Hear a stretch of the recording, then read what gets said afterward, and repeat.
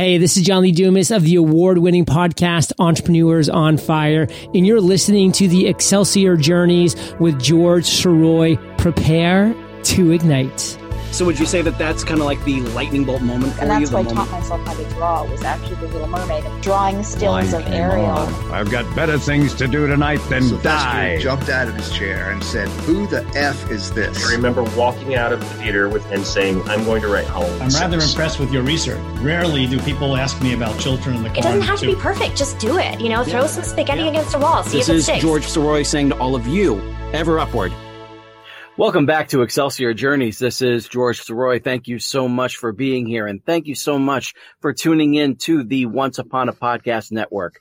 I really hope that you've been enjoying all 9 shows now, especially the newest one that has just launched this past Sunday, Audio Drama Sunday Theater.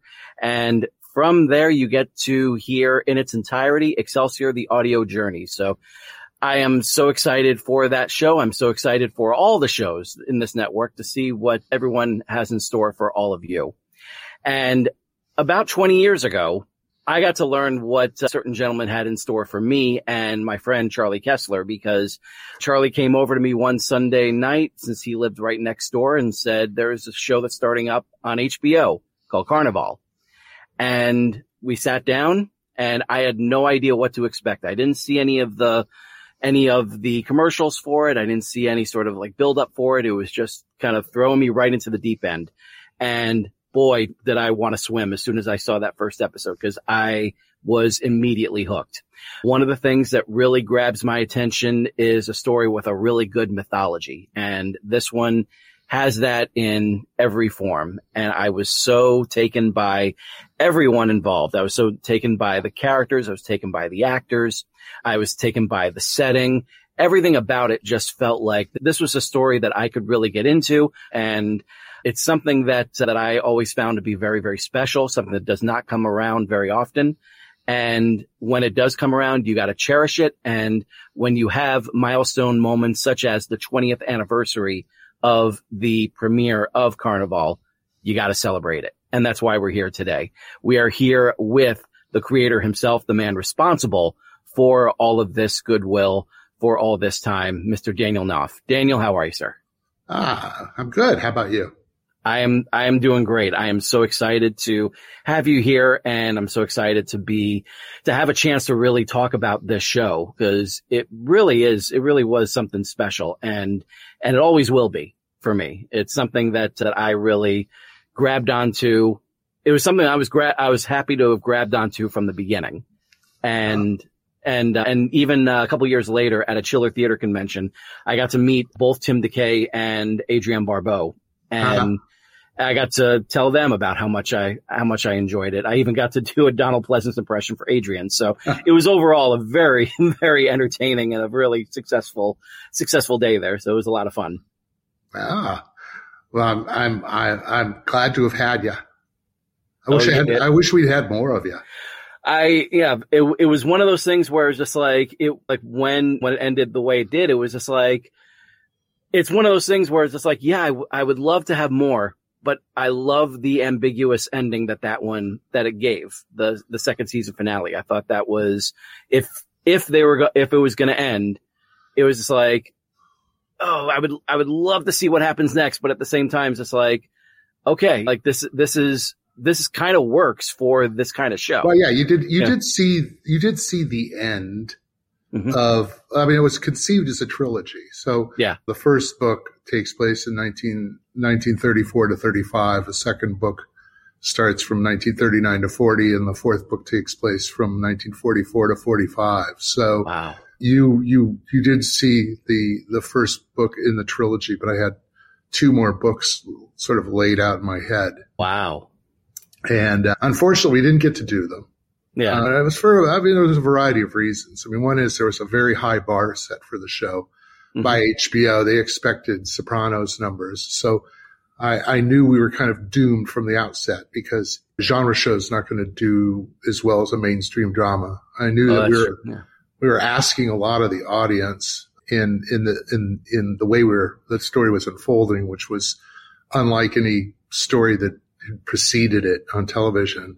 And now you got back then, you're talking about 2001, 2003, I don't know. Yeah. 20 years ago. Yeah. We had a television landscape that was full of lawyers, cops, and doctors. And so, you didn't have a lot of bearded ladies on TV and little people and messiahs and avatars. And we had to kind of tease out there was about, I'm a big believer in the iceberg theory of storytelling, is that 70% of it you never see. And I think I came into Carnivale from the real world. I was a health insurance broker, and the show got purchased by HBO. I'd never run a show before.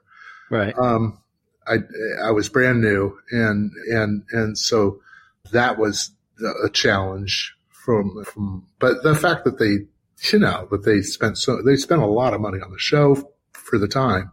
And so it had its audience. We did really well in the first episode. It scored like record viewings. I think a lot of people at the end of it probably went, huh? Like, wait a minute, this is magic? Well, there was that amazing shot of Brother Justin, like walking in the middle of that rainstorm as it was coming down. Like there was, well, I don't know. Was that episode 1? I know. Yeah, that was episode 1. I remember like that was one of like the last shots or so like of it. And it was just like, was that the red rain and Shins? Yeah, that was pretty amazing sequence. And so there was a lot of weirdness going on, and it's like, well, this ain't The Sopranos, this ain't Sex and the City.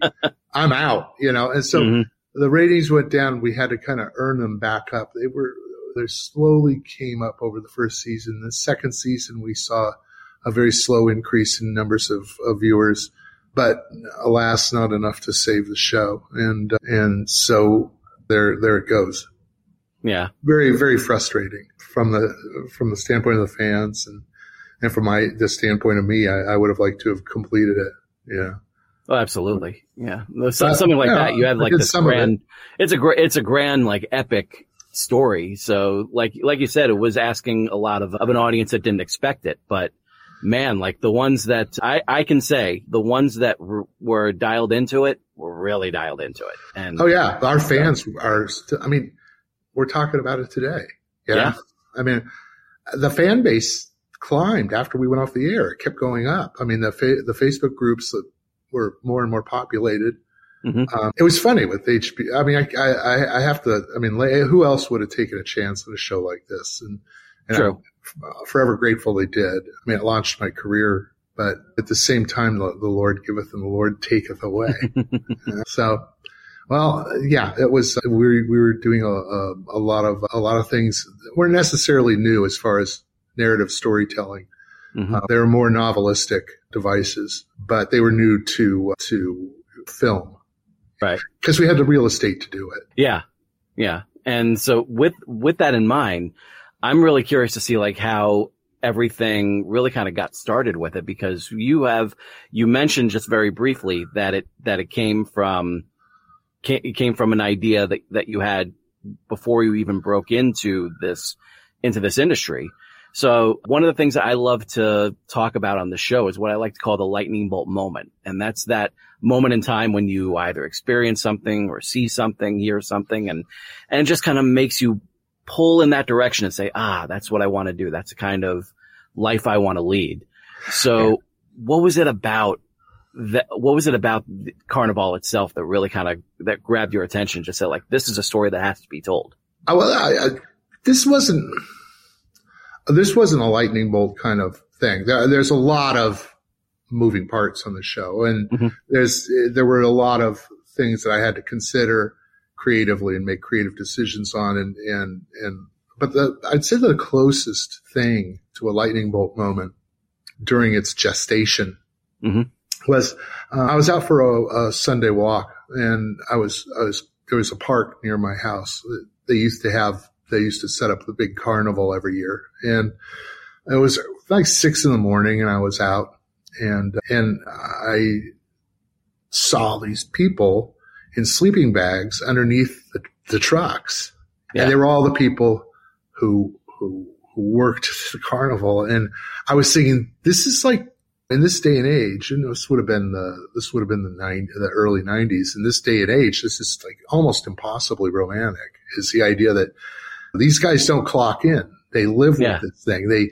And when they're done for the day, they just sleep under the truck, and they wake up in the morning and they all have coffee. And then when people start showing up, they turn on the rides. And I thought, I want to do something about these people, because it was very few things had done. Robbie Robertson had done Carney, and Lon Chaney Jr. had done Blood Alley. I mean, there'd be a few treatments of Carnival life, and of course Todd Browning's Freaks. But there were a few treatments of Carnival life in film, and I thought, this is a nice untilled patch of ground. Nobody's really done anything, and I thought of it immediately in terms of being an allegory. The second component really had taken root much earlier in my love for epic fantasy storytelling. My favorite books of all time was Lord of the Rings. And I always thought, God, what a thing to do. Big story on a big canvas. I want to do a story about good versus evil. So that was in the hopper. And then the final thing was sort of, okay, well, I know I want to do this story. I know I want to use the carnival as protagonists. And so when do I set it? I first thought of it as, okay, we could do post-apocalyptic thing. And I thought, that's been so done. I mean, I've seen it, done it. Yeah. And I realized our country versus every other country in Europe and Asia and Africa, we're young. We don't have a huge well of mythology and or mythologized story. And so the only period that I'd seen that we'd mythologized was the Wild West. And I thought, well, maybe it's time to take a crack at mythologizing a different era. And I immediately was drawn to the time between World War II and World War I and World War II. And I love the sort of ambiguity and color of that period. It was a period of great poverty and almost apocalyptic natural disasters. And you had Hitler rising in Germany, and you had the KKK marching down Main Street, and Nazi rallies at Madison Square Gardens. And so it's like, okay, well, we could have probably gone either way. Yeah. Until we declared war against them, Hitler had this great fascination and love for America. And I just thank God all the good Germans had already moved to America before. All the Germans that were worth a shit moved to America before World War II, because we beat the snot out of him. Oh, yeah. Yeah, he just had the dregs left behind. Plus, genius move. Okay, yeah, let's do a pogrom against Jews, which basically encompass our entire intellectual and scientific elite. That's right. A great move. And so basically he just forced them out of the country into the welcome arms of our enemy. And so there was also the event at White Sands, which struck me as that was a line of demarcation in human history. And so I thought, okay, this is the story. I'm going to do the story of the end of magic. That with the explosion of the first atom bomb at Trinity, that was when God sort of tossed us the car keys and said, you're on your own. And that's when magic went away and science came to the fore, and that was a good thing. And maybe a not necessarily a bad thing, but certainly a sad thing. So those were all the elements, but yeah, I think the one that really snapped my eyes open was that walk at the park. Yeah. Yeah. Just kind of seeing like everything. Yeah. That really is just like a really amazing setting, and just kind of like the way that it unfolded in that first episode, really getting to meet like the different characters and everything. So you sat down and you started So you started. I started this screenplay. All these different characters. Yeah, I thought it was a screenplay, so I started trying to write this thing as a screenplay. And the first draft that I completed, I was something like 190 pages. And oh wow, I was going, this is too big for a screenplay. Mm-hmm. And I did the best I could to sort of smash it down.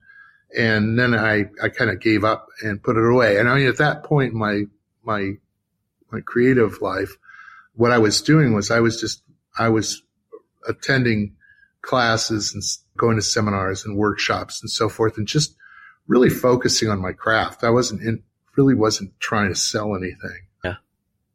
And Carnivale was one of those ones where it's like, wow, I bit off more than I could chew with that one. And so I threw it into the bottom drawer, and I'd haul it out every once in a while and feed it some red meat and put it back down there. And then one day I went to a Writers Guild retreat, and I met some TV writers, and I thought maybe this is a TV show. Maybe I need, and so I wrote a pilot, and then I thought, what am I thinking about? I'm in my early 40s. I'm going to break into TV. I mean, that's like for kids. Yeah. And so that went back into the drawer, and then I put it up on the internet with a bunch of other things that I had. And I had a website called Unmovies, which is now just Knauf TV. And it had all the first acts of everything I'd written. And a guy named Robert Keobod stumbled across it. And he worked for another guy named Scott Wynant, who was an Emmy-winning TV director, showrunner. And he said, well, what's the rest of it? So I went in there and I visited with them, and we talked about it. And we went on to sell it and to HBO. And wow. And so I was a fan. I was a fan before. I mean, I'm still very well connected with being a consumer of TV, and I understand why people watch TV. And that's something that I think most of the executives I deal with they have no idea. They probably didn't watch much TV, and they just graduated from their Ivy League colleges.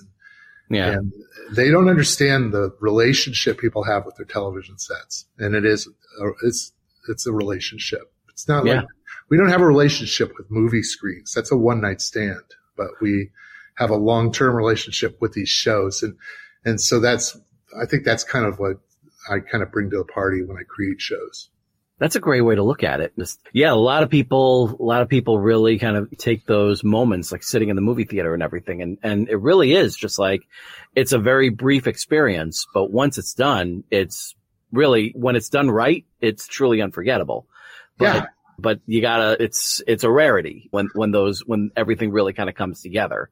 A lot has to come together. Like you have to have people not being distracting. You have to have a lot of people that are dialed into what's going on. You have to have something on the screen that's going to cause those kinds of reactions. And then, it's like you could go to the kitchen and cook this amazing stew and everybody sits down and says, oh my gosh, that was transformational. That was like the best stew I've ever had.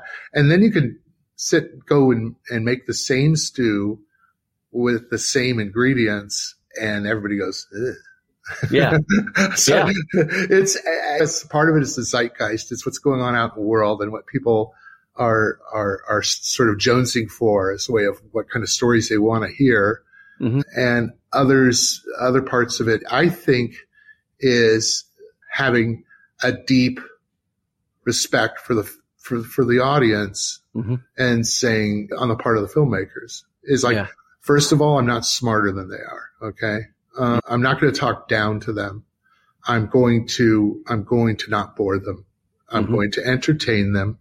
I'm going to try to move them, and hopefully everything will sort of come together, and it'll be an experience that they don't regret having had.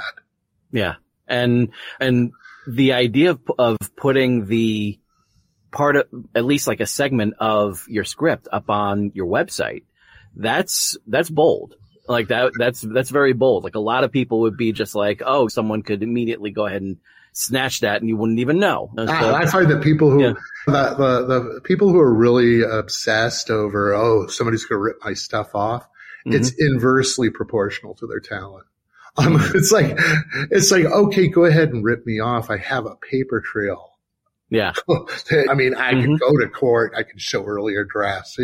Nobody invents this stuff. So that's a great way to look at it. And that's something that I think a lot of people really don't grasp with, because as long as you can back it up, then go for it. Ideas are a dime a dozen. I mean, who cares? So you can throw, I have 25 ideas before I have my first cup of coffee in the morning. Who cares? Yeah. It's all in the execution. And you called it Unmovies? That was what it was originally called? My company is called Unmovies. Nice. Very nice. It's like stuff that isn't. Yeah. The stuff that isn't is, to me, I've got a show called, I've got a website, Knauf.tv. Yeah. And I've got show decks, Bibles, full drafts of pilots that never got shot. And, and I think many of them are like, make Carnivale look like Beverly Hillbillies or something. And that's really kind of fascinating, because like one of the things that I've noticed on, like, when it comes to things that have come out, and then if they didn't do well, or if there's word of like a director's cut or something that is kind of just like stewing in the background, that just, because it's not in front of us, that's what makes like everyone really want to see something happen. It's kind of like the Roger Corman Fantastic Four movie. Yeah. Like that if that came out, then it would have come out. It would have done what it needed to do, or probably would have not have, whatever. Like, but then there wouldn't have be like the appetite that grew because of it, because it was taken away from them. Then all of a sudden it just like grabs that sort of attention. So sometimes, yeah. But like the fact that you have like all this whole other library of material, that's going to grab more people's attention, because it's like, oh wait, why did they pass on that?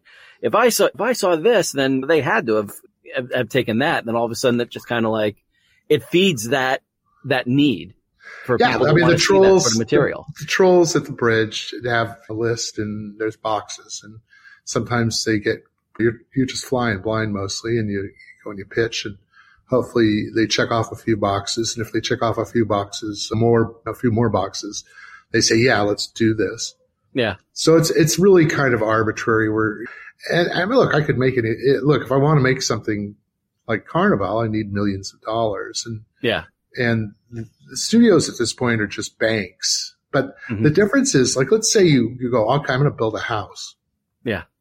And you give them the blueprints, and you say, here's the neighborhood I'm building it in. Here's the values of the other properties in the neighborhood I'm building in. Can I have a loan or not? And the bank decides, oh, okay, well, yeah, you can have a loan. Go ahead and build your house. But when it comes to like movies, studios or banks that are going, okay, well, what color's the wallpaper in the bathroom? And whether we decide to say yes or not is going to depend on whether you pick the right curtains for your kitchen. It's just, it's this endless knights who say knee shrubbery hunt for something that's going to please these people. That is the best analogy for the studios that I think I've ever heard. It really is the knights who say knee. Yeah. And it's the notes you get, some of the notes are really good. I'm not slamming them. I've gotten great notes from studios where I'm kicking myself in the butt all the way home going, yeah, why didn't I come up with that? Yeah. But I would have figured it out sooner or later. But I mean, I would have probably thought, oh yeah, I need to do this. I mean, things like that. But you also get these things that are just absurd. Lately, okay, well, we have these diversity boxes to check off. And so it's like I had a moment of absurdity on one of my shows, which I really don't want to go into because it's a political sort of, well, I will. I mean, I had a character that was in a wheelchair. Yeah. And it was a show about kids getting shot into space. And that was the Ron Howard one, right? Yeah. Yeah. And so the studio people were going, okay, we have to cast a person who's disabled. Now, a little background. My dad was disabled. My dad had post-polio. He was in a wheelchair from the time I was 2. I'm very, very much in touch with disability. I lived it. It was one of the most important things in my life growing up. Okay. Mm-hmm. And I go, well, it's a problem here because she's only in the wheelchair in the first episode. Once she gets into like this reduced gravity situation, she's able to walk. And what I wanted to explore with that character was she's the one kid that's on the ship that if they get back to Earth, it's a net negative for her. She's back with a chair. Yeah. And explore the idea of somebody who's disabled, who's accustomed to having things done for them, suddenly being told, well, do it yourself. What do you want me to do that for? Yeah. And I knew like my father, when he was struck down, it was a devastating blow for my family, but he recovered. Okay. He made changes and continued working and did very well. Mm-hmm. Now, had he gone off to Lourdes and got in the water and came home like walking, fully recovered, it would have been just as traumatic as the disability in its own way. It would have been a 180-degree change in the dynamic of how things were done around the house.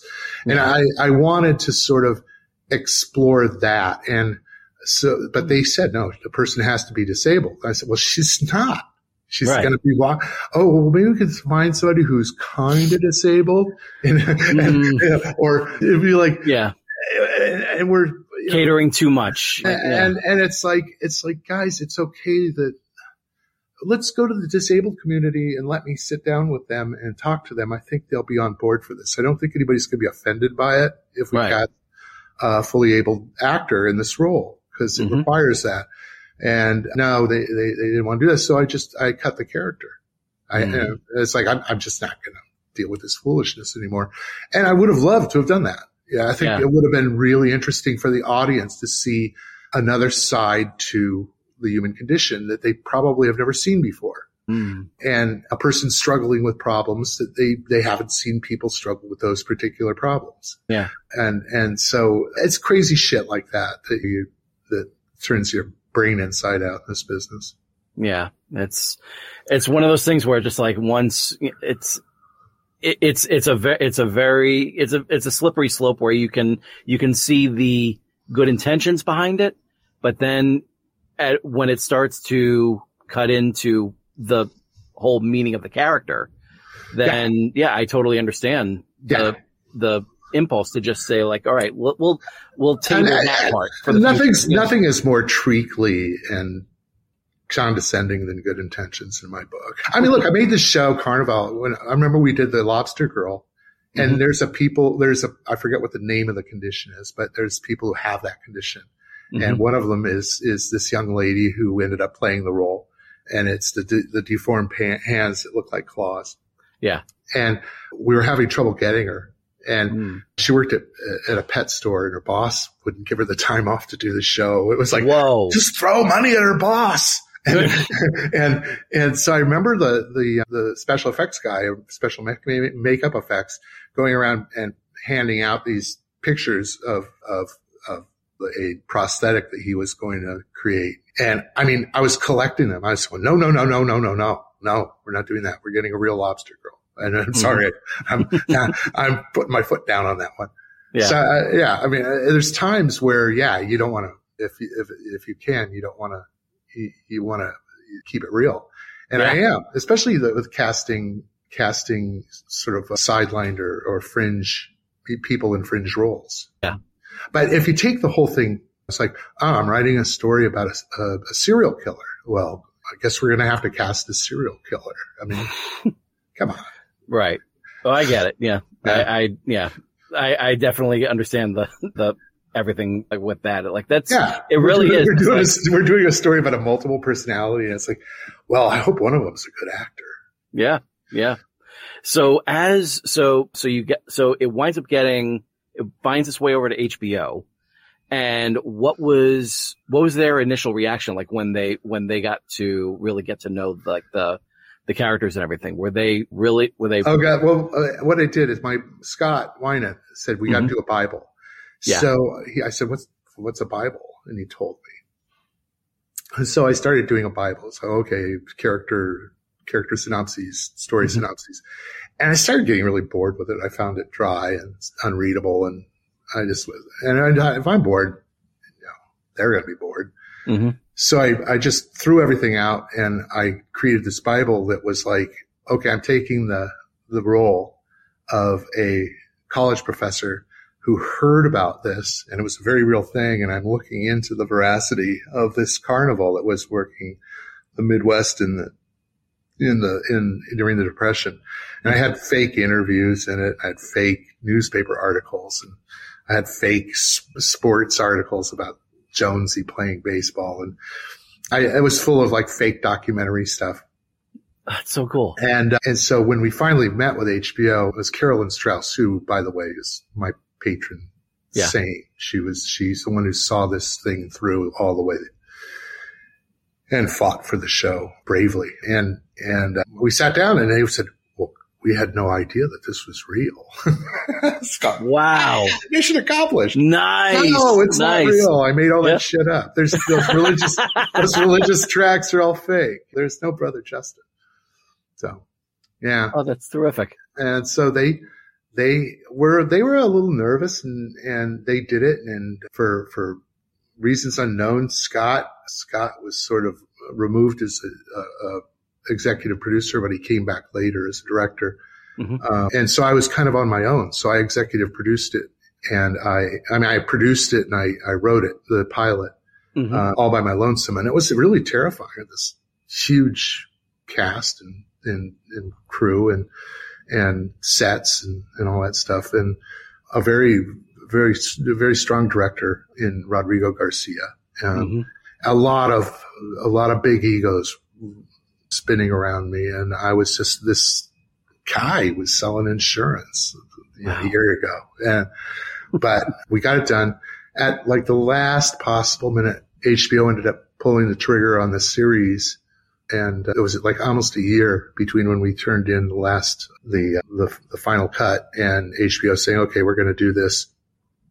And in that time, I got a job on a weird little show called Wolf Lake. So I got some experience writing in a room, which I'd never had. And then they pulled the trigger, and then they hired a bunch of really amazing writers, and we just wrote the shit out of it. So yeah.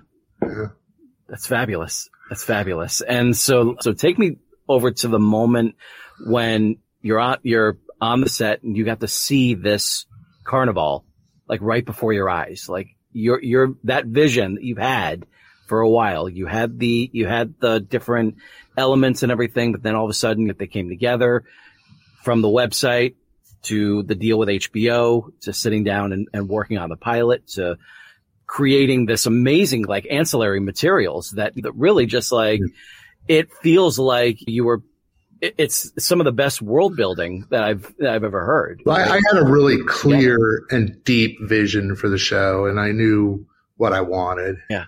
As far as the way it looked, and as far as the way the characters were, and I was involved in casting and doing all those things. It's like, oh yeah, here's three Ferris wheels that are up for sale, and we need to buy one. It's like, well, how much is this one? Oh, that's $23,000. Okay, well, let's buy that one. It was like I'm buying a Ferris wheel. I was selling group health insurance. Now I'm buying but see, I was running my own business. So this running a show is basically running a mid-sized business. And so it was a whirlwind, and there was no real time to sit back and say, oh, wow. I mean, to savor the moment or celebrate moments. I was just hanging on by my fingernails, because there were a million people that wanted to get me off the show because I just haven't experience. But they couldn't find anybody who could do it. That was so weird. It was such a weird show. That was like, okay, this is the only guy. We're stuck with him. And so there was that. I think the one moment that really I was kind of like, was we'd set up the Carnivale on this lot that was above the 5 freeway. And you could see it from the freeway. You could see the Ferris wheel and the tent and so forth. And I remember driving on the freeway and looking up there and going, oh, wow. Oh, nice. Like, there it is. Yeah, it's like it was almost like plucked from your mind, and all of a sudden, like, there it is, and you're like moving toward it. Like, that's another moment like that was after we shot our first season. The HBO bought the side of a building and it had this massive piece of just gorgeous art up there, and the ad on Sunset Boulevard, and seeing that and going, wow, that That's so I remember cool. when I was a kid, I remember standing in the side in my front yard and I was bored, and it's summertime, and my parents had these landscape sort of smooth rocks. Yeah. And I just started chucking them at cars, and I realized if I lead the car, because it's always gone by the time the rock hits the other side of the street. Yeah. It's always gone by when it hits Mr. Stolmeyer's ivy. And so I listened, and then I led the car, and it was like a sizable stone. I chucked the stone, and it just hits the passenger side door on this car. And the guy stops, and he's in a business suit. He's coming home from work, and he storms up to me. Oh no. I'm like 8, and he storms up to me, and he says, "What were you thinking about?" And I was like, I don't know. That's Carnivale. It was like, wow. I threw the rock and I hit the car. What do I do now? You know? Right. Jeez. That's fabulous. So what was your experience kind of like seeing that cast? Because the was cast a real was tremendous. Brilliant. And more than any other, you asked what's it like when it comes out of your head. And this show, more than any other show, shot for shot. And it's not because I was sitting there telling everybody what to do. Right. It's because I hired people who understood what I wanted to do, and they all wanted to make it even better than that. And so by the time we would shoot things, by the time I would see dailies, I'd go, this is exactly the way I had imagined it. Or I would say, oh, this is way better than I had imagined it. Mm-hmm. And so that experience, there was a strange deja vu. I would even see that in Video Village when we were just covering a shot. I'd be going, oh yeah, it was in my head. Now it's out of my head. So yeah. I mean, the cast was really brilliant. Yeah. Just really, I mean, from one end to the other, like everyone was just superb. Like it was, and everyone was so, you can tell, just like what you said, that they wanted to see this vision through. Everybody on the show, cast and crew, knew we were doing something very special, and they brought their best because they knew they kind of, I think, I've been on other shows since, and people are, when you're down and you're setting up a shot, everybody's on the camera lining up their next gig. Their thoughts aren't on the show. It's just, okay. On Carnivale, it wasn't that way. I mean, when new scripts would get distributed, it would be like, I would take a walk around the lot, and I would see people reading these scripts. They'd be absolutely engrossed. They wouldn't have their highlighters out just to mark the shit they had to do. They'd be reading it. And, everybody felt that they needed to, this was their opportunity to be part of something that was really going to be great. And I think they were. Yeah. They definitely were. Like it really was something. Yeah. It was a real family on that show. So, yeah. I mean, on the casting, there's only one misstep, and that was Apollonia, Sophie's mother. Mm-hmm. They got it, and it said, "Oh, bet she's catatonic. We'll just get an extra, put her in the bed." I said, "That's not going to work. You've got to get a really fine actor to do this. This is a really huge challenge for an actor, and she's got to be able to live that whole character in just the real estate around her eyes for the most part. That's all she's got." Wow. And no, we're going to do this. And in the pilot, they brought in this person and this woman, and she laid down, and it was like on camera, she read like a mannequin. It was like there was a mannequin in the bed. And I'm going, see, there's shit going on here. Yeah. And so then we brought in Diane, and she was brilliant. And so the cast was terrific. And it was Carolyn Strauss was the person who really brought Nick up to us in a big way. So we got to get this guy. Yeah. And he was just He was electrifying. He was astonishing. He was astonishing. And he had the best instincts of anybody I've ever seen. I've never seen it since. It was like working with James Dean in his prime. Yeah. I can see that. I can definitely see that. He has that sort of James Dean-esque quality to him. None of it was mannered. None of it was thought out. You can't teach it. It's instinct. And it was, and it worked so wonderfully well for that character. Yeah. Nobody had to direct Nick. He didn't have to direct Nick. Yeah. And Toby Huss was a kick in the ass. And Adrian, of course, is just this masterful stage trained actress. And we just had a really, really, and Clancy, of course. We just had this great cast. Yeah.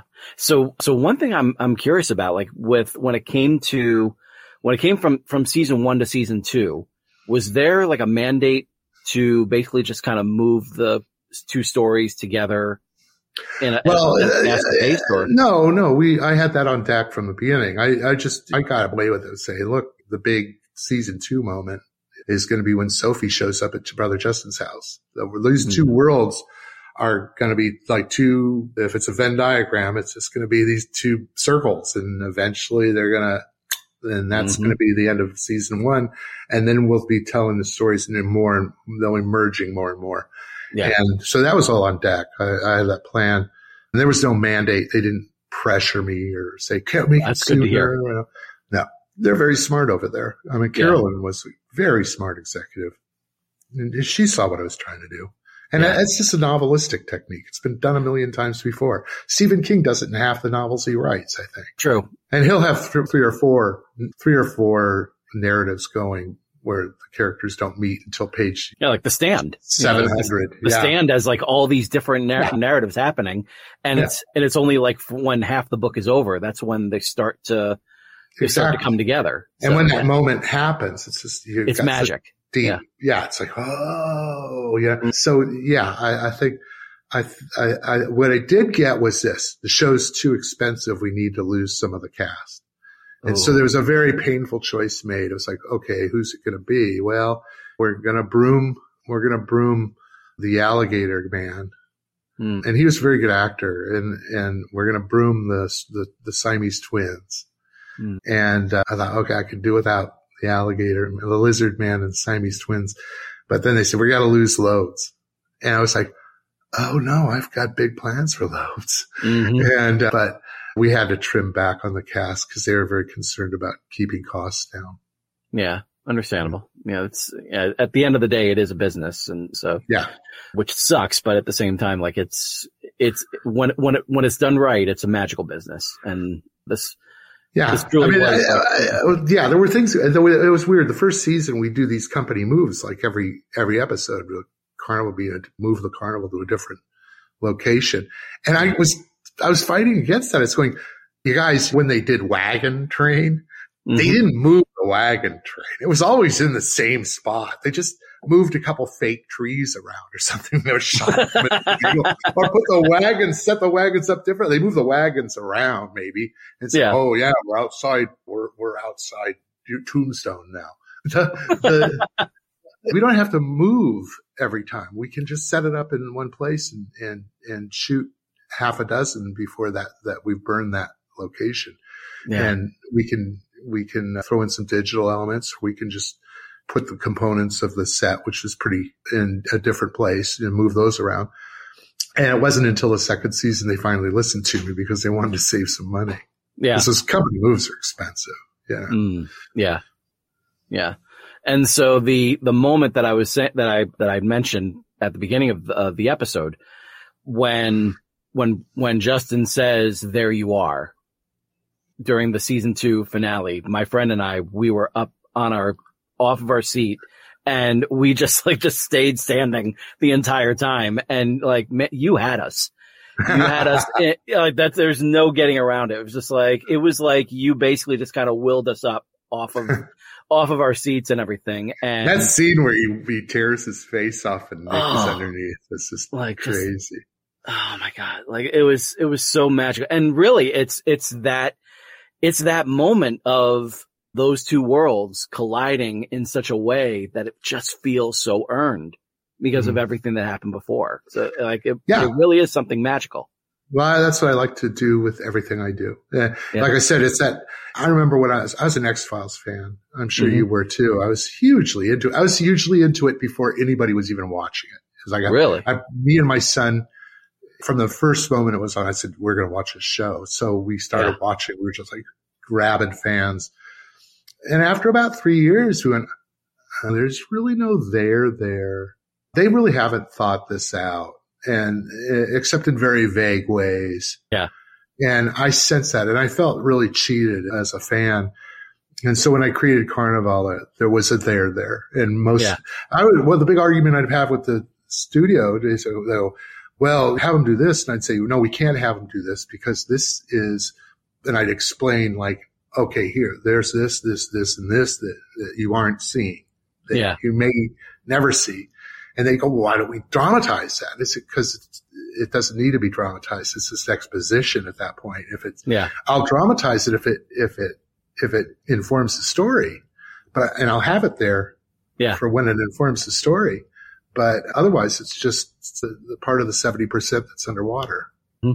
Well, like speaking of X-Files, there would be a mix of one-off episodes where they'd be dealing with like some sort of creature of the week, but then there'd be other ones that are known as like the mythology episodes. Yeah. And that's like, there's just like, I guess we have to actually kind of keep on building upon what we've already started at the very beginning here. So there was this really interesting dichotomy between the two of them, which I definitely get like what it is that they were doing, but a lot of shows. So Supernatural did a lot of that too.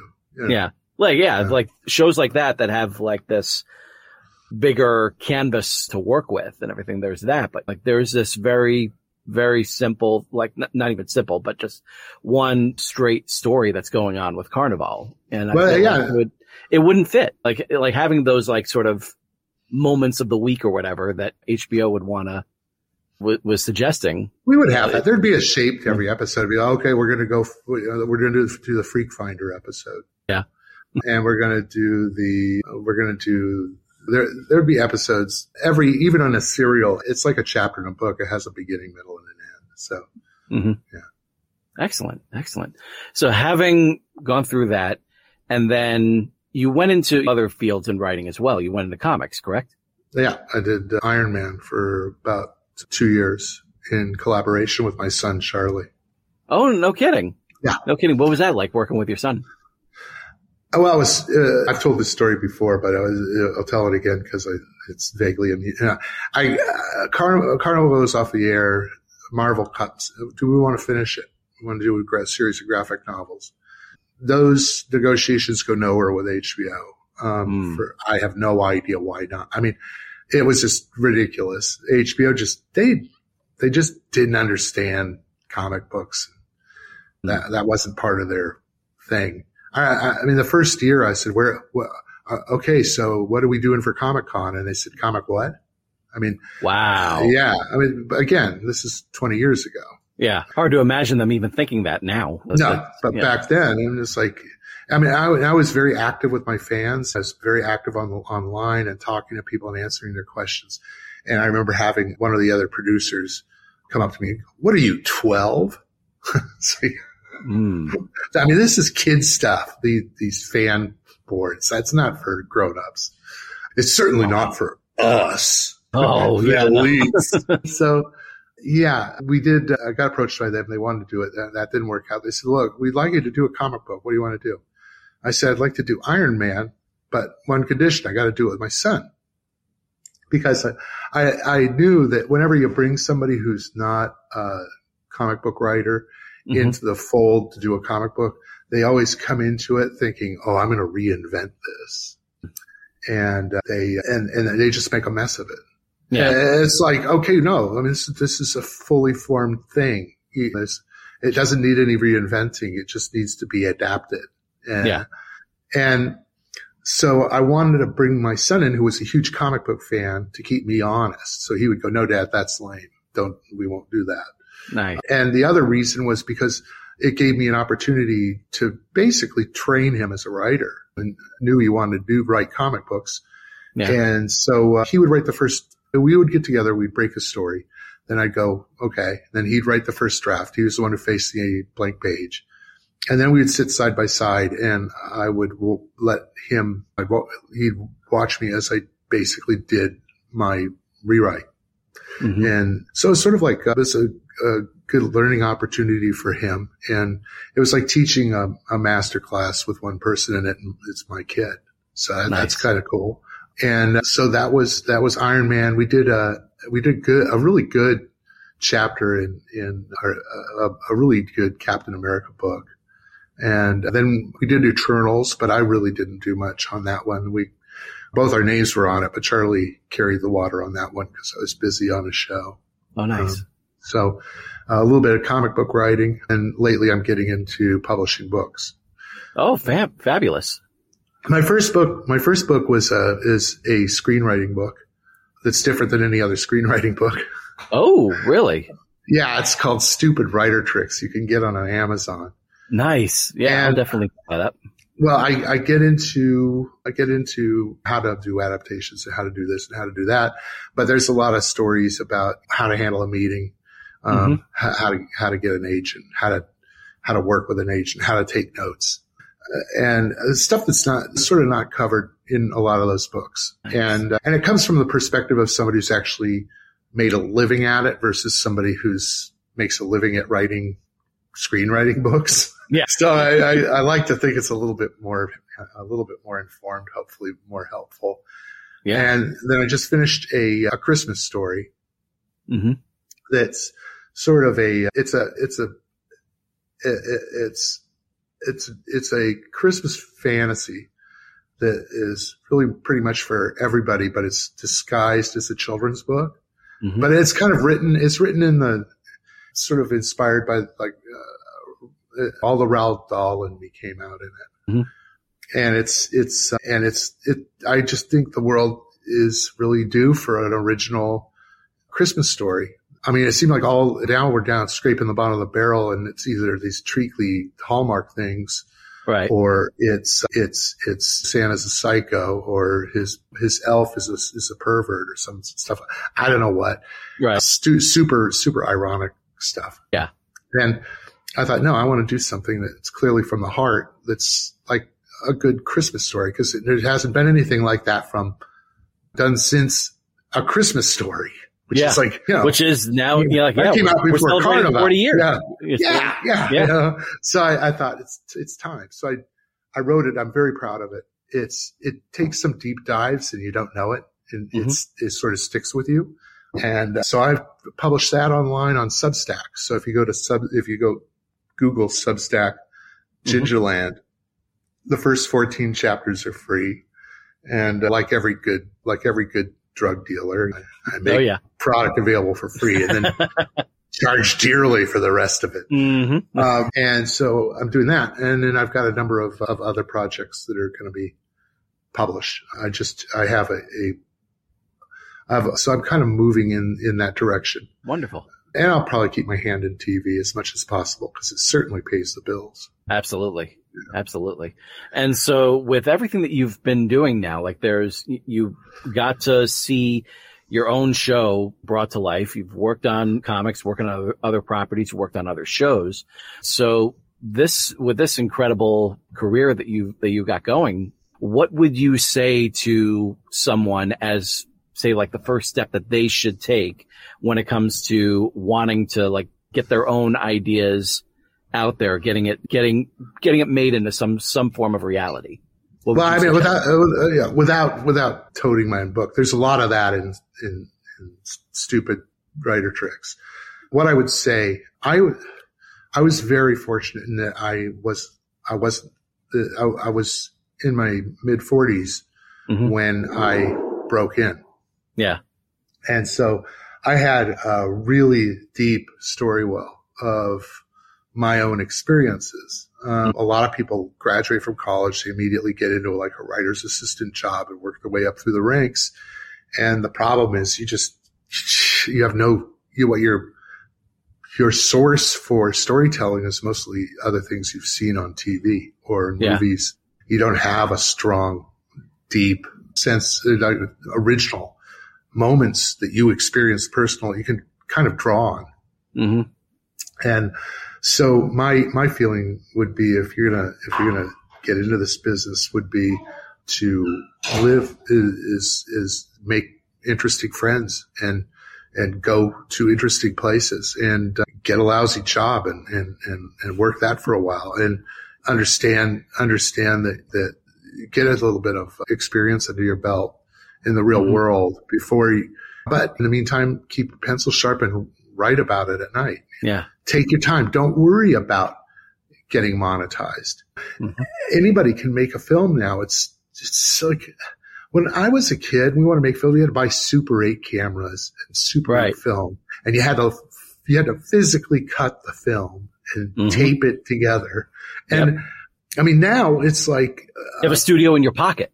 Basically, you can shoot and edit a full film. Yeah, you can do a broadcast quality film with apps on your iPhone. And so those tools have never been more available than they are.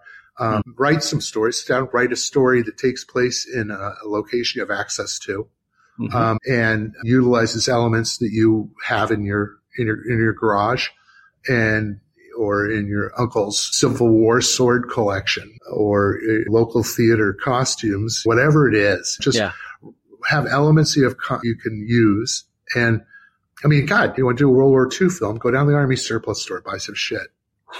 But or if you want to do just a Friends type thing, or just a super short thing, but shoot it, edit it, score it, do all the things that need to be done, make it as good as it can be, put it up on YouTube. So what if 9 people watch it? It doesn't matter. This is about you becoming experienced. It's about you learning your craft. And that's what I spent. I spent the first 15 years of my career doing that and just saying, I just want to get as good at this as I can possibly be. And so get as good at it as you could possibly be. Keep posting that stuff. And sooner or later, somebody's going to sit up and pay attention. And that would be my advice at this point. Don't go broke over it. Have a day job.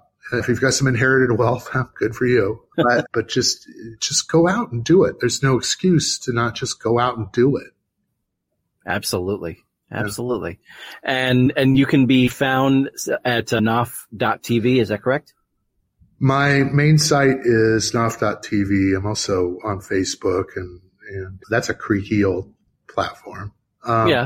And what else? And my Substack, the Gingerland Substack is out there. And the book's on Amazon. So you can just type in, search for stupid writer tricks and look for the monkey. It's a monkey sitting in an underwood. That's great. So that's where you can find me. Fantastic. And all of those links are going to be in my show notes. So that way everyone can go ahead and just easily access them. I am so ecstatic over having had this conversation with Dan. I hope that it was just as inspiring for all of you as it was for me. And just like he said, right within your means in terms of how you can get something made. Don't go broke over it, but at the same time, build that experience so that when the time comes, you have a whole lot that you can present to those that are willing to give that opportunity. But until those moments come around, make your own opportunities, get them out there because the world is waiting for your stories. So for Daniel Knauf, this is George Soroy saying to all of you, ever upward, and I will see you next week.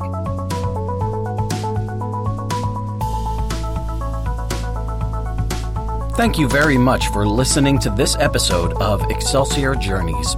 I hope it was both inspiring and entertaining. Special thanks to Zach Comtois for providing new music for the intro and outro. Please take a moment to leave a rate and review on Apple Podcasts. And if you enjoy the show, please share it with your friends and subscribe to your platform of choice by going to he'sgotit.com/podcasts. While there, you can also fill out the application to be a guest, inquire about sponsorship opportunities, and click on the Buy Me a Coffee link if you wish to give your support to the show. All interaction is very much appreciated. If you have a question, comment, or suggestion for the show, please direct it to George at he'sgotit.com.